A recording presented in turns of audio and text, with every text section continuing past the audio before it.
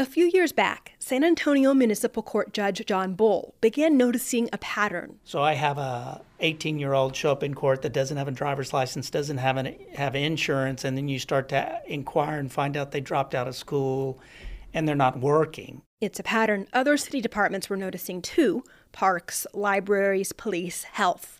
Young men and women who showed up on their radar, in trouble or on the verge of it, without a place to go. Rebecca Flores is the city's education program administrator. All the programs, for the most part, that the city was funding were school-based. So if you had not been in school for a year, 2 years, 3 years, none of that support was there for you. And those were the kids that we were starting to see coming through SAPD, coming through the courts, hanging out at parks. San Antonio has one of the highest rates of disconnected youth in the country, according to the Social Science Research Council. More than 30,000 youths between the ages of 16 and 24 aren't working or in school. That's worse than in Dallas or in Houston. Meanwhile, community activists had another problem they wanted to solve: the city's 11 p.m. to 6 a.m. youth curfew. Akeem Brown is the chair of My Brother's Keeper San Antonio. This ordinance exposed San Antonio's youth to unnecessary law enforcement, right?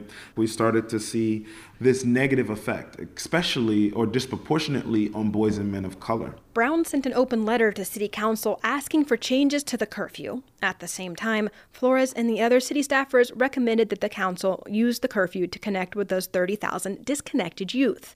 Following the staff's suggestion, the council decriminalized the curfew at the end of May, but they didn't get rid of it entirely. Judge Bull says keeping it gives police officers a way to make sure kids are safe without fining them or charging them with a crime. If the officers on the street find a group of kids together and then the kids run, then without any other alternative available, the officers may wind up charging those kids with evading arrest or something, and then taking them over to juvenile detention, and then they're in the system. It's still a violation of city ordinance for children between the ages of 10 and 16 to be out alone at night or during school hours.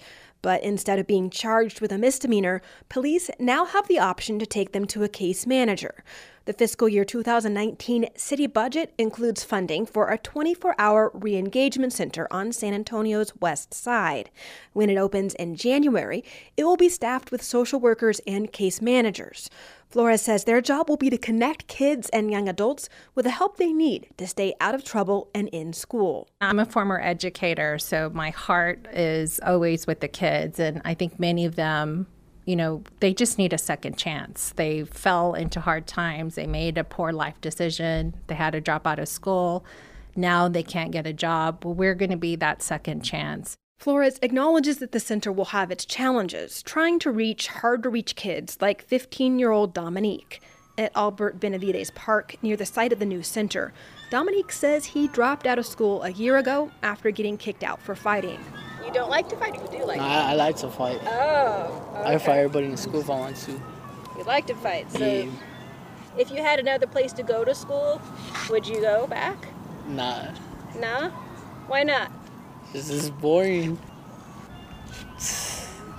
Dominique may feel differently in a few years. Directors of re-engagement centers in Boston and Omaha have found that teens that drop out of school at 14 or 15 start to realize they need a diploma by the time they're 17 or 18. If and when he's interested, San Antonio Center will be ready to help. In San Antonio, I'm Camille Phillips.